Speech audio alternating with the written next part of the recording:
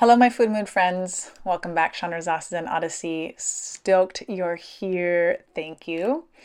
I have a topic that I have been chewing on in my brain for quite some time and that I'm really excited to share with you. And it has everything to do with being coachable. Are you coachable? What is your coachability like? Welcome! Here is your hostess and coach, Chandra Zas, helping people make food and mood changes doable without missing out. Go ahead, high five that like button, subscribe and share while you're there. I'm going to give you a little bit of an inside view into my coaching world. I help people make changes with their relationship to food and stress and time and relationships and to themselves.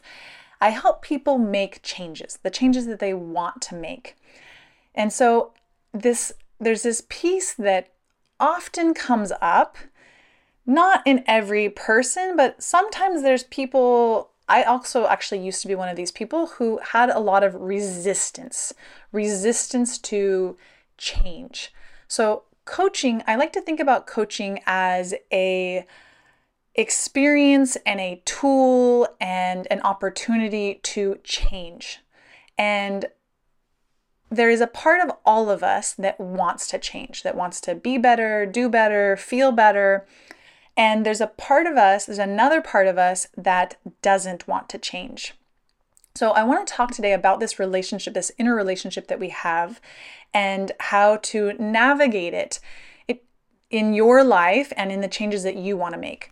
So there's a part I like to teach about these like two parts of our brain. I call it the inner toddler and the inner parent. So some people call it the primal brain or the lizard brain, this part of our brain that only thinks about right now and it's motivated by the motivational triad: seek pleasure, avoid pain, including emotional pain, and seek efficiency, make it easy. This is like what our primal brain is wired to go for. I call it the inner toddler. Hello, my friend. How are you? I'm in the Dead Sea, floating in the water. Go ahead and like and share and follow so we can keep in touch. Then there's this other part of our brain called the prefrontal cortex. And this part of our brain is the more human, the more recently evolved part of our brain that thinks about the future, that has the ability to plan, that has the ability to make decisions that are in our own best future interest. So there's these two parts of us. And the part of us that wants to change is the inner parent. I want to eat healthy food so that I age gracefully. I want to eat food that makes me feel really good after my meal. I want to eat food that optimizes my health. I want to eat food that lowers my inflammation. So this is all thoughts and desires from our inner parent, the prefrontal part of our brain. And so this part of us wants to change. This part of us wants to do coaching or do therapy or do whatever it is, the vehicle of change. This part of us wants to change. And then there's this other part of us, the inner toddler, that is in full resistance and doesn't want to change because change is uncomfortable. Change is emotionally dangerous. Our inner toddler would rather keep things the same, would rather rinse and repeat, continue doing exactly what we're already doing. So this inner toddler is when change comes around, when we sign up and we decide we're going to make a change, the inner toddler says, no, no, no, no, no, resist, resist, resist. And this inner toddler kicks back. I don't want to change. I don't want to, even if you think about like actual little kids, they also resist change. They don't want to go through the transition and do the next thing. It's easier to stay in the moment if it's comfortable and it's safe and it's familiar. So what happens is that like oftentimes this inner toddler gives us this warning signal of like, don't change. Change is scary. Don't feel uncomfortable. Don't do this new awkward thing. And so most of us, we just kind of like go with that survival instinct. And this part of our brain, it has the best intentions. It's making sure that we survive. But here's the thing. Surviving today isn't always, and most often is not what's in our long-term best interest. So when we listen to this survival part of our brain that says, don't change, don't be open, don't be vulnerable, don't share things that are going to make us feel emotionally uncomfortable, don't look at ourselves, don't try something new. You might fail, you might feel humiliated, you might feel awkward, don't eat different than other people, you might get isolated from the tribe, it might mean death. Like, these are the kind of things that our inner toddler is trying to help us survive today, but often it thwarts what we really want for ourselves, what we really want for our health. So when that resistance to change pops up, there's two options. We can listen to that resistance and do what it says. We can avoid the change. We can close down. We can resist. We can not be open, and we cannot share, and we cannot be curious. We cannot be open to change. We can close to change and protect ourselves from change. That's one option. And I did that for a long time. I am like an expert at resisting change.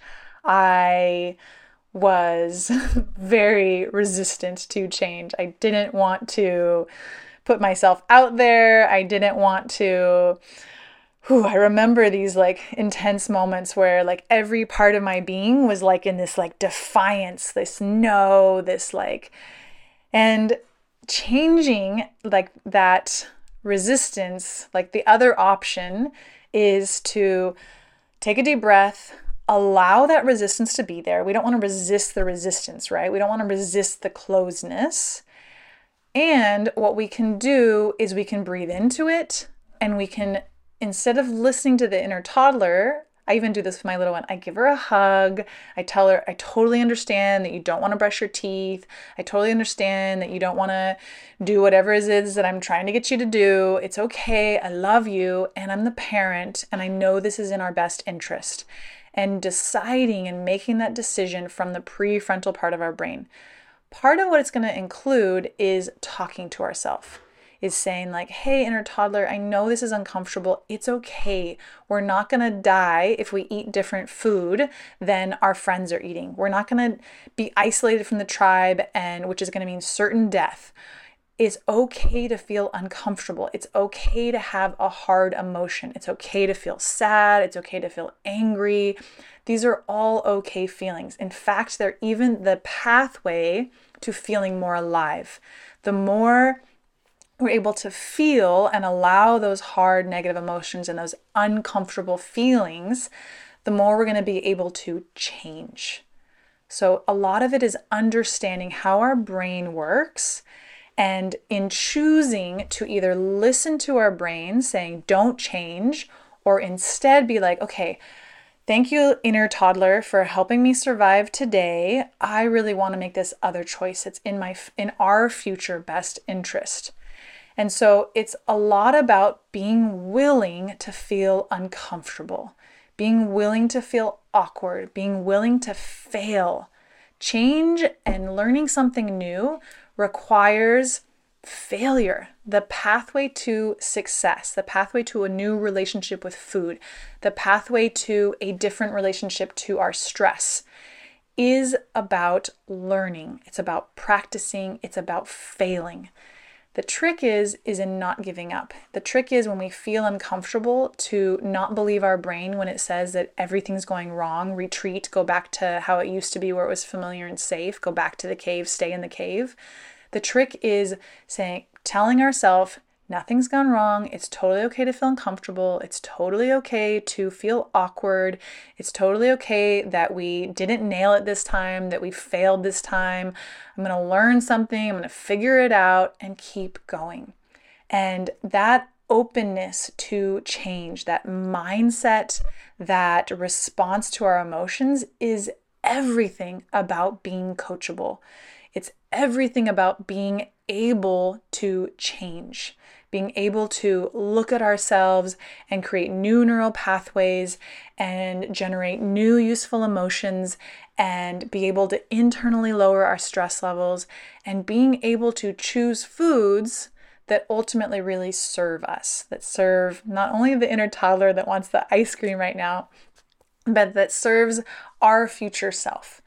So being coachable is all about understanding how we work inside and connecting, choosing to build the relationship and connecting to what it is that we really want, what the inner parent part of us really wants, versus letting the inner toddler drive the car and make all the pit stops of the ice cream and eat all the pizza and overeat and sit in front of the TV. Like, that's what the inner toddler wants to do. Our inner toddler wants to sit on the couch, eat food, and watch TV. That's like what the inner toddler's like favorite place to be. My toddler, she wakes up every morning. Can we watch TV? Can we watch TV? Can I have sugar for breakfast? This is what she wants. This is what all of our inner toddlers want. Now, the internal management system of changing the inner toddler driving the car. Who wants their inner toddler driving the car? I definitely don't. I love my inner toddler. I want them in the car. They're amazing. I love them. But I want the parent part of myself, the part of me that's going to reverse my aging and age gracefully and show up fully present in my life and feeling fully alive. I want that part of me driving the car. So this is what I help my clients do, and this is what I'm helping all of you in all these videos do. And so if this is something that you're interested in, I just created a really cool new email course and video masterclass that teaches this process. I call it the Food Mood Process. I just created it last week, and it's really, really awesome. So I'll include a link below this video so that you can sign up for that course and get a bunch of this awesome free content. And of course, when you're ready to make these changes, contact me and I would love to help you directly, personally. So have a beautiful day, and thank you so much for your time and attention. It's been a total pleasure. Thank you.